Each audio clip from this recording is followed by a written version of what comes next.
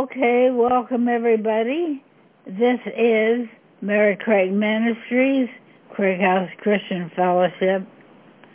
We are in a series, The Gift of the Holy Spirit.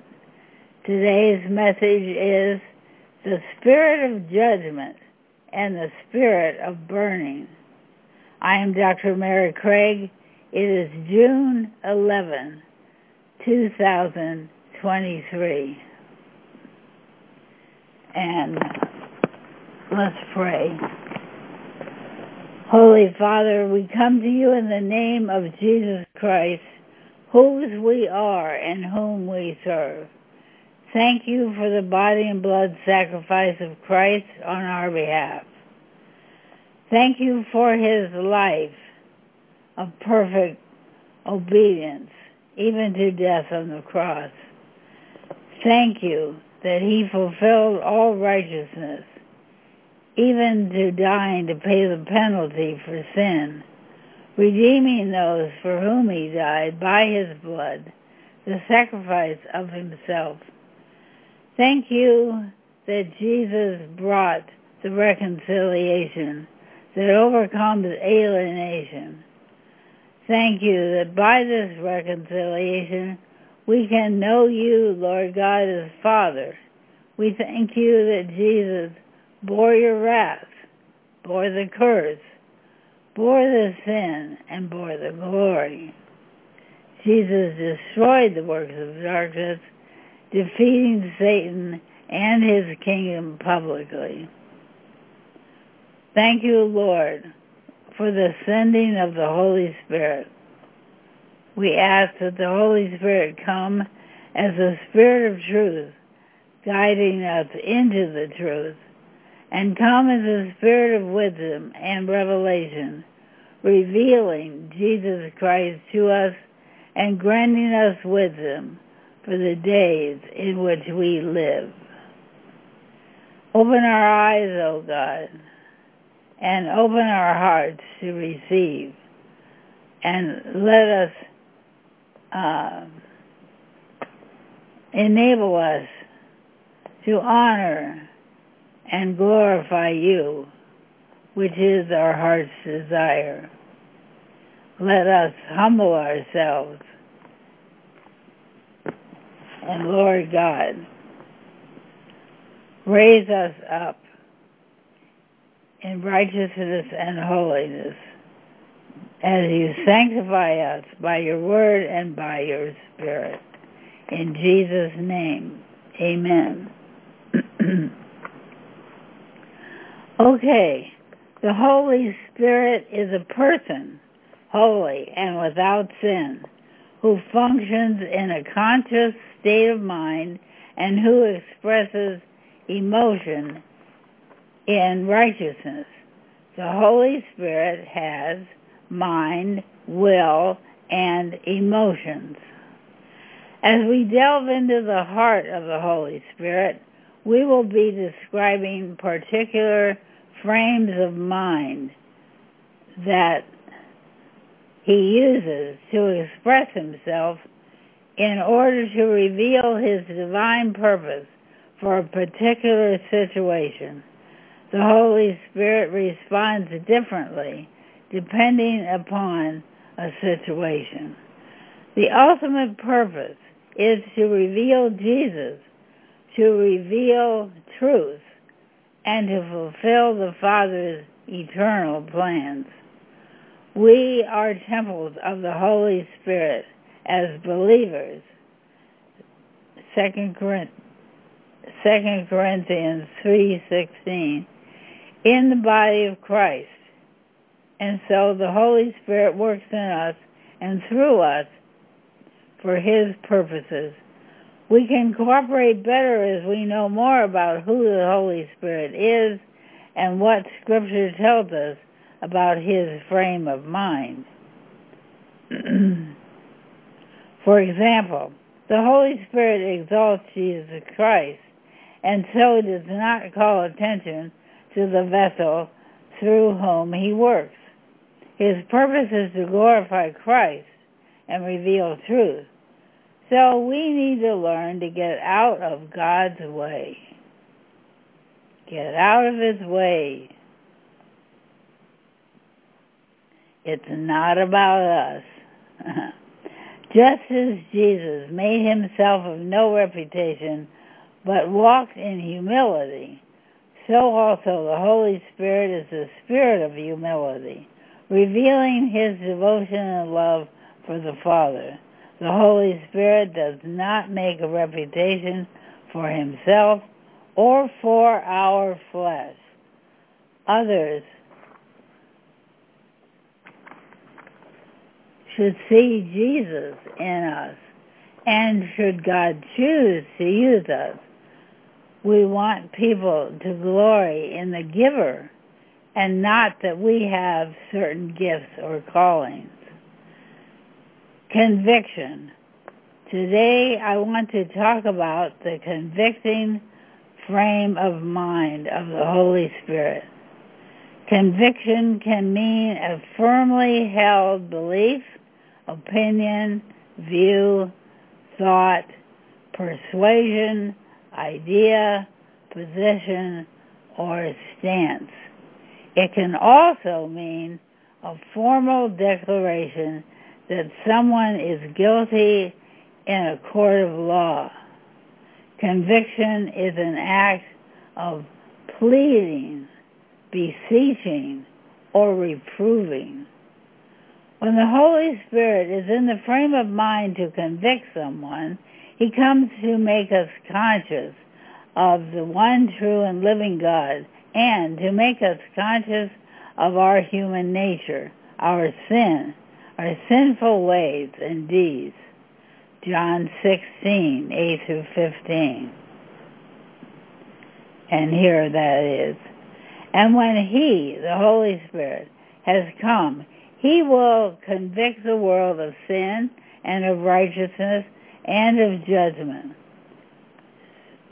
Of sin, because they do not believe in me. Of righteousness, because I go to my Father and you see me no more. Of judgment, because the ruler of this world is judged.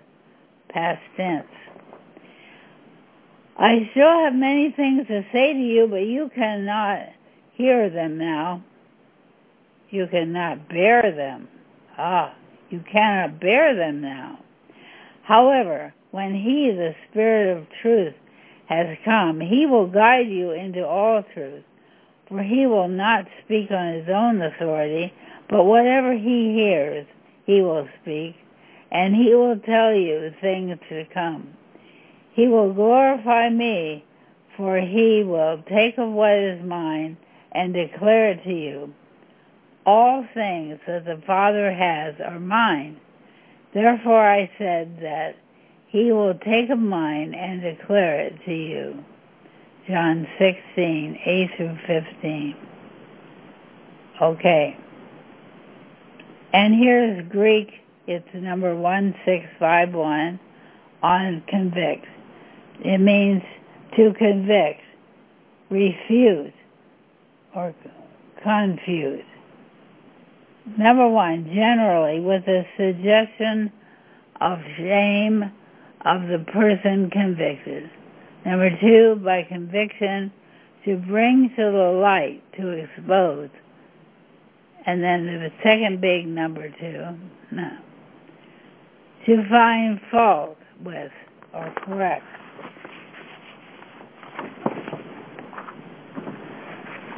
By word, to reprehend, severely, chide, admonish, reprove, to call to account, show one his fault, demand an explanation, and by deed, to chasten or to punish.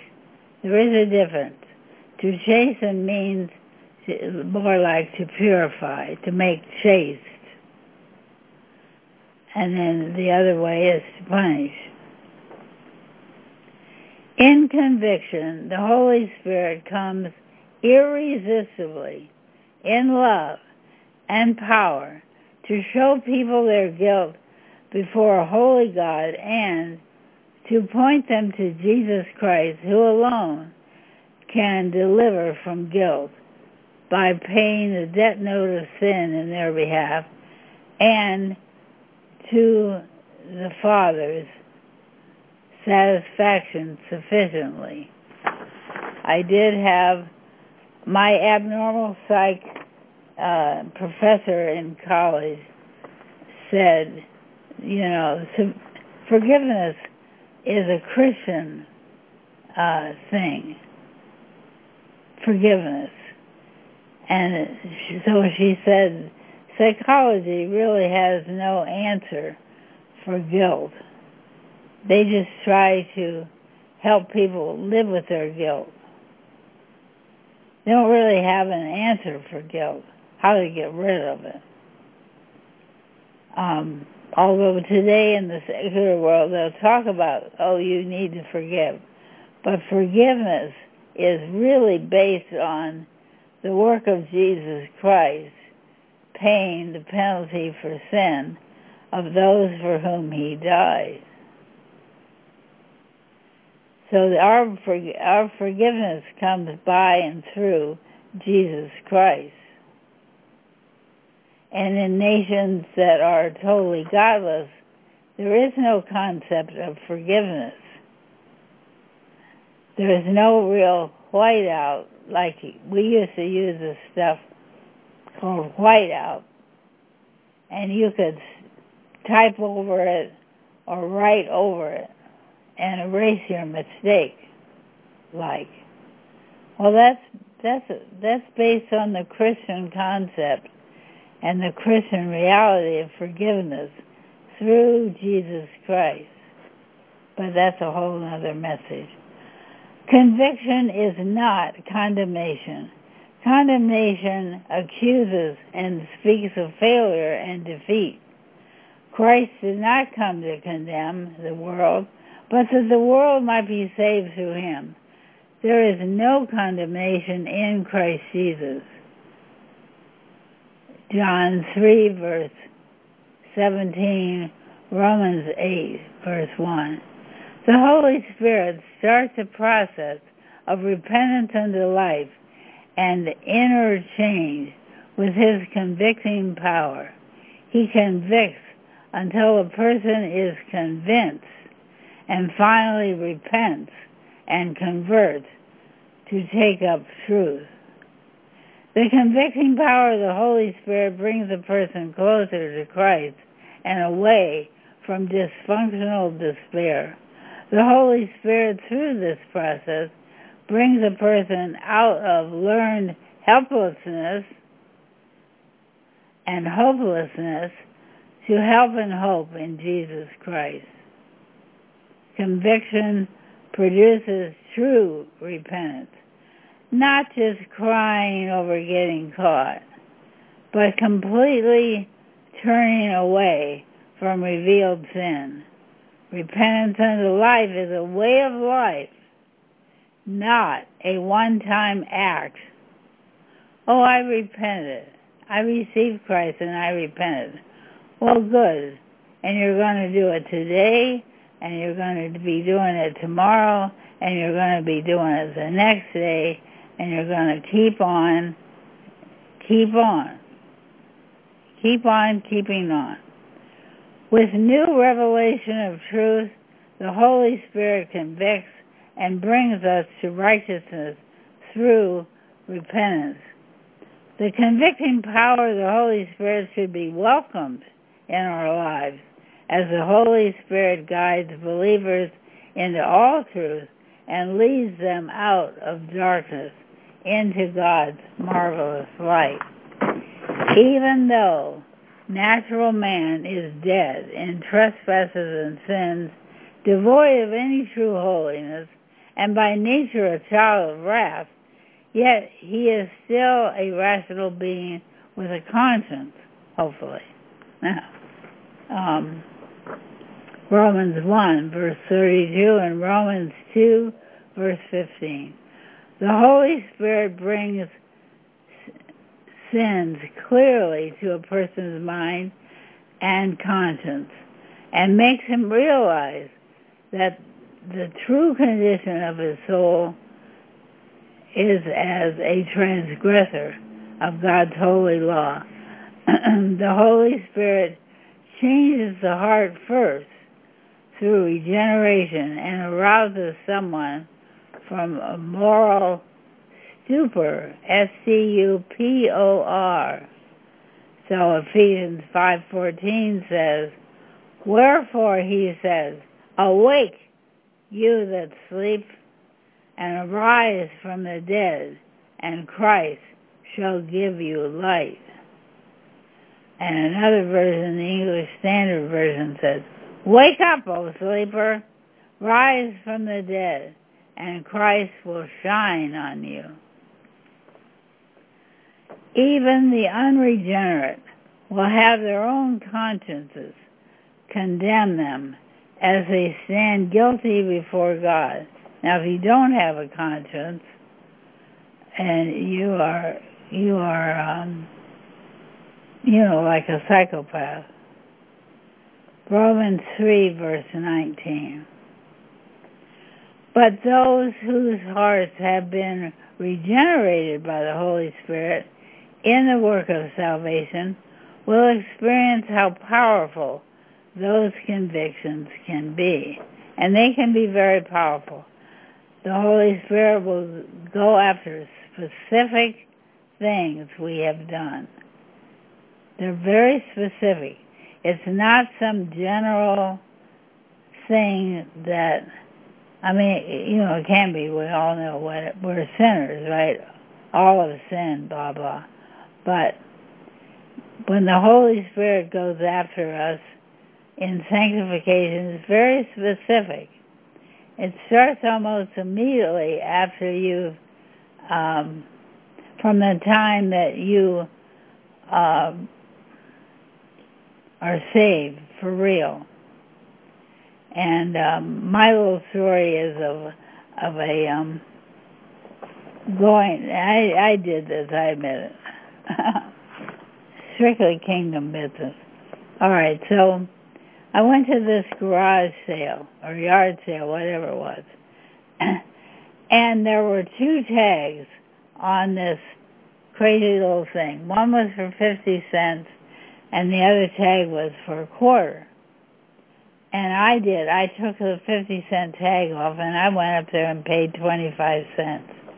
And I'm telling you, as soon as I got in my car and started to drive home, the Holy Spirit started convicting me. And that was a sin, and I did wrong. And oh my goodness, it was incredible. And I realized this is not going to stop or let up until I go back and tell the woman running that garage sale what I had done and hand her the 25 cents that essentially I stole from her. Okay, so I did that. Well, she couldn't believe I did that. And what happened was, she wanted to know why I would do that. She kind of thought it was funny. And that was my entrance into giving her the gospel, because I had to explain it. And so, I don't know, I'm not going to say, oh, she received Christ, and from that day forward, her life was glorious and rosy and blah, blah, blah. But she received the gospel, and she had that to remember that incident. That nutty woman who came back and insisted that she take the quarter. Because I said, if you don't take the quarter, and I don't make this right, I'm gonna get on the top of the Holy Spirit's list, so to speak, until this gets made right. Anyway, so there's my story. My personal salvation testimony is one of alarming apprehension of danger frightful images of terror, hell becoming real, fear of dying without Christ, a real spiritual conviction of the exceeding sinfulness of sin. I was especially convicted and indicted for unbelief. That was a specific one, unbelief. Beyond conviction is being convinced and truly converted. We must remember this.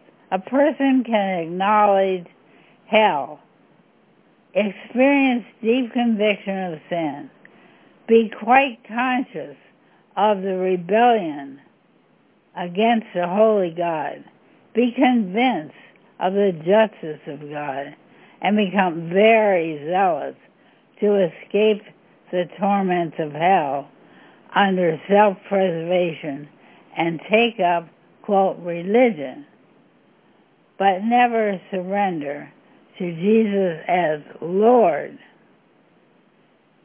and so continue in a false peace. The Holy Spirit regenerates the heart. Titus 3, verses 4 through 7. Remember, whoever or whatever is your Lord is the one in control of your destiny. The Holy Spirit, in conviction, is occupied more with sin itself than with punishment. Better to be honest. I can't emphasize that enough.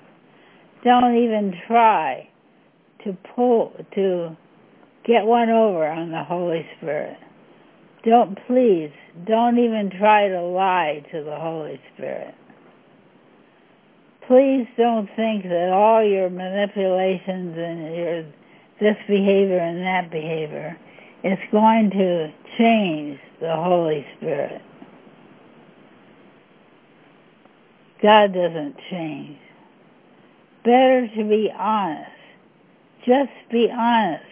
If you're not used to being honest, the relationship with the Holy Spirit is the best place there is to learn how to be honest, because God's love does no harm, and God is not a liar,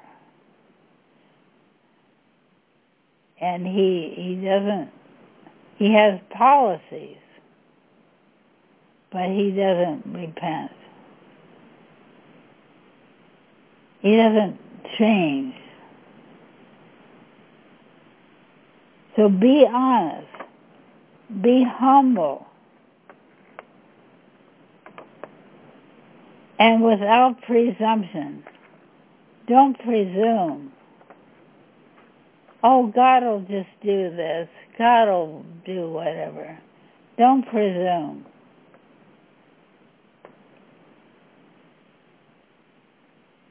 Don't just presume you're this or that. It is Satan who wants to beat people up with condemnation. Luke 11, verse 21. God is after true repentance that follows true conviction of sin. Psalm 51, 3. God reproves. Psalm 50, verse 21. The Holy Spirit pierces the heart. Acts 2, verse 37. The Holy Spirit in conviction unveils the evil nature of sin. He gets specific, not general, as in anxiety. An example would be in Jeremiah 32, verse 33. The Spirit causes a person to see and feel that he has forsaken the way of life and preferred to worship the creature rather than the Creator, and has wanted to indeed kill the Creator and take its place. A person's soul becomes overwhelmed with the multitude of sins committed until it breaks under the weighing process. Isaiah 1, verse 6. A person comes to see himself as the Word declares him to be without Christ. And here's what we are. A dirty, rotten scoundrel, sinner, worm, and no man, and dust. That's what we are. The soul that sins must surely die. Sin is proud rebellion against God, cosmic treason, and offense deserving of death and eternal separation from life and blessing.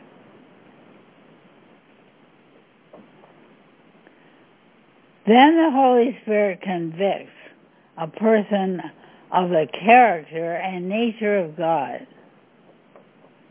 The pure light of God shines upon the soul and into the conscience over against the darkness that horrifies the soul.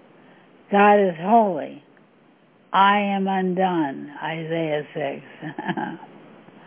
Oh boy, I am undone. Unclean and ingrate, abusing God's goodness, spurning His grace and mercy, perverting His truth. I think it's in Proverbs. No, that's wrong. One of the minor prophets. God says, and often God says, come to me with these words. And one of those places says, bring me these words. I have perverted your truth, and it has not profited me. So there we go. We acknowledge, we come to realize we are on a collision course headed for destruction. The Holy Spirit uses the sharp knife of the law to circumcise the heart, pierce the conscience, and convict until all iniquity is laid bare. Corruption is uncovered. Putrefaction can no longer be covered by incense. Excuse me, I have a very hard time seeing anymore, but I get there. Putrefaction can no longer be covered by incense and perfumes, and the light of God reveals a core of evil hiding in the darkness. We see and feel our wretchedness.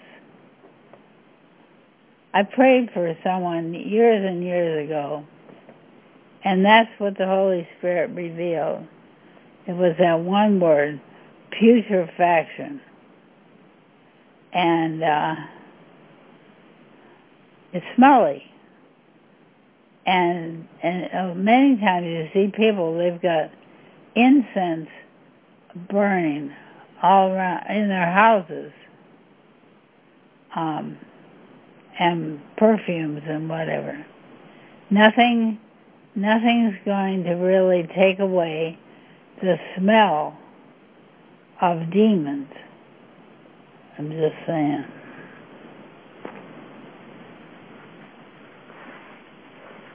We smell the stench. We hear the word.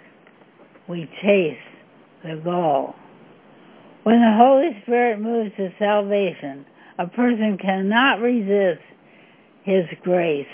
The Holy Spirit humbles Himself to enter our depraved hearts and to cause us to be born out of God once.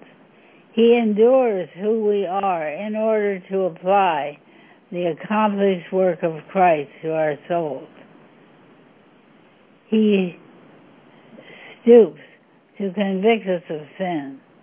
He is the spirit of judgment and the spirit of burning.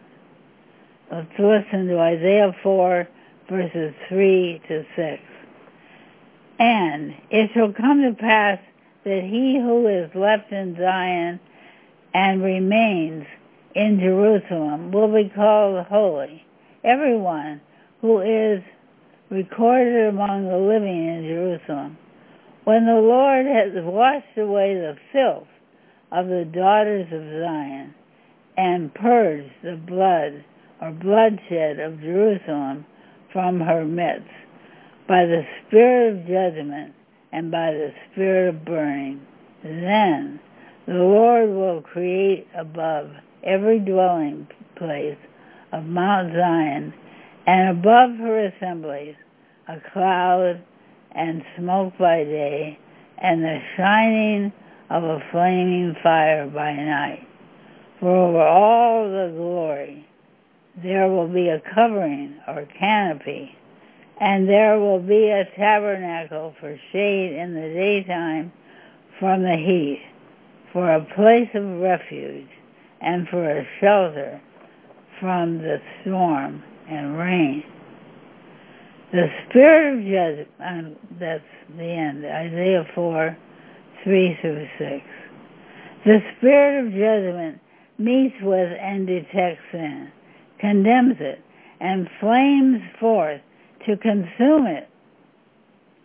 What the spirit of judgment condemns, the spirit of burning sets on fire and consumes the filth exposed. It is unable to stand before his devouring flame. I've experienced that fire, and you have to learn to embrace that fire. I'm not talking about zeal. They always like to interpret that as zeal. I'm talking about sanctification. I'm talking about God making us holy. The spirit of burning. 2 Corinthians 7:10-11. Godly sorrow brings repentance that leads to salvation without regret, but worldly sorrow brings death. Consider what this godly sorrow has produced in you. What earnestness, what eagerness to clear yourself, what indignation, what alarm, what longing, what zeal, what vindication. In every way you have proved yourselves to be innocent in this manner. So there we have it. Earnestness, eagerness, indignation, alarm, longing, and concern are all produced by the flaming forth of the spirit of judgment under the gospel as attending godly sorrow for sin. John 15, verses 1-3. I am the true, this is Jesus talking. I am the true vine, and my Father is a vine dresser. Every branch in me that does not bear fruit, he takes away, and every branch that bears fruit, he prunes, that it may bear more fruit. You are already clean because of the word which I have spoken to you. Abide in me, and I in you, as the branch cannot bear fruit of itself unless it abides in the vine, neither can you unless you abide in me. John 15, verses 1-4. And here we need to remember, this is not about temporal wealth. This is about who will bear the fruit of righteousness in the kingdom of God. This is about character. Things like integrity. Being conformed to the moral image of Jesus Christ. Here's a quote from J.C. Philpott, 1869. Quote, by the word of the Lord the soul is cleansed, for with the word of the Lord goes forth the spirit of judgment. But with that spirit of judgment and following close upon it is the spirit of burning in a holy indignation and fiery zeal against that filth which is thus discovered. So it's not that the spirit of burning produces some zeal in the sense of, oh, we're all really motivated. No, the Holy Spirit is really motivated. Our God is a consuming fire, and the Holy Spirit is really motivated to get that out, to come against that sin. The convicting process of the Holy Spirit defends against error, evil, temptations, and enemies until sin is seen, acknowledged, confessed, mourned, and repented of. One does not sense the glorious presence of the Holy. Then the glory shall be a defense when you do perceive it. That glory shall be a defense as God guards and defends his own gracious work. Our God is a consuming fire. It is to be welcomed by those covered by the blood of Christ, covered by his righteousness. Perfect love casts out fear. Unbelief is the root of all sin. The Holy Spirit, moving in conviction, helps us battle unbelief and fight the good fight of the faith. Let's listen to 2 Corinthians 7, 1-7. Therefore, having these promises, beloved, let us cleanse ourselves from all filthiness of the flesh and spirit, perfecting holiness in the fear of God. And now this part is about the Corinthians' repentance. Open your hearts to us. We have wronged no one. We have corrupted no one. We have cheated no one. Do not say, I do not say this to condemn, for I have said before that you are in our hearts to die together and to live together. Great is my boldness of speech toward you. Great is my boasting on your behalf. I am filled with comfort. I am exceedingly joyful in all our tribulation. For indeed, when we came to Macedonia, our bodies had no rest, but we were troubled on every side. Outside were conflicts. Inside were fears. Nevertheless, God, who comforts the downcast, comforted us by the coming of Titus, and not only by his coming, but also by the consolation with which he was comforted in you, when he told us of your earnest desire, your mourning, mourning, your zeal for me, so that I rejoice even more. 2 Corinthians 7, 1-7. And then Hebrews 10, 19-25. Therefore, brethren, having boldness to enter the holiest by the blood of Jesus, by a new and living way which he consecrated for us, through the veil, that is his flesh, and having a high priest over the house of God, let us draw near with a true heart in full assurance of faith, having our hearts sprinkled from an evil conscience and our bodies washed with pure water. Let us hold fast the confession of our hope without wavering, for he who promises faithful.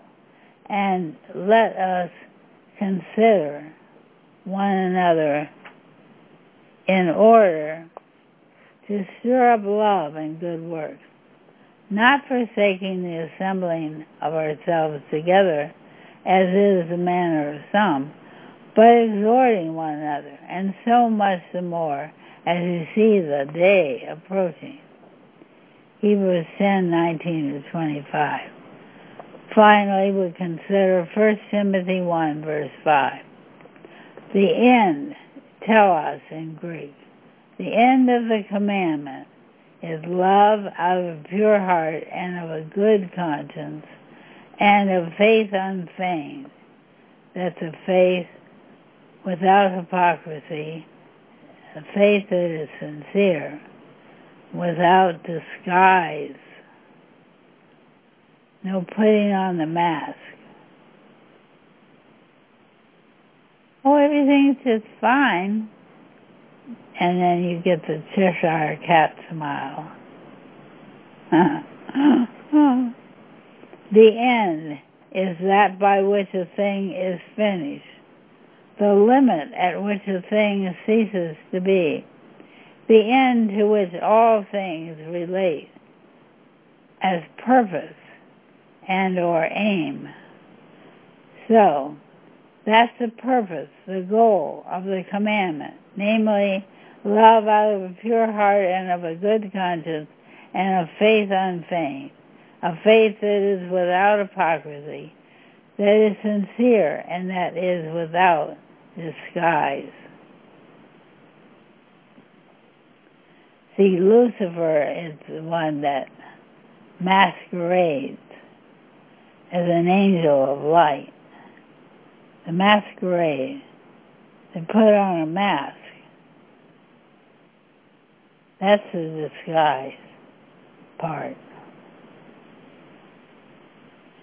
Our lives as true believers simply go better when we understand what the Holy Spirit's up to and we cooperate or get with the program. May we not have to go around the mountain again and again before we get the pattern. Everything we need for life and godliness is in the Word of the living God. Amen. And for our prayer, I'm just going to declare out 2 Peter 1, verses 2-4.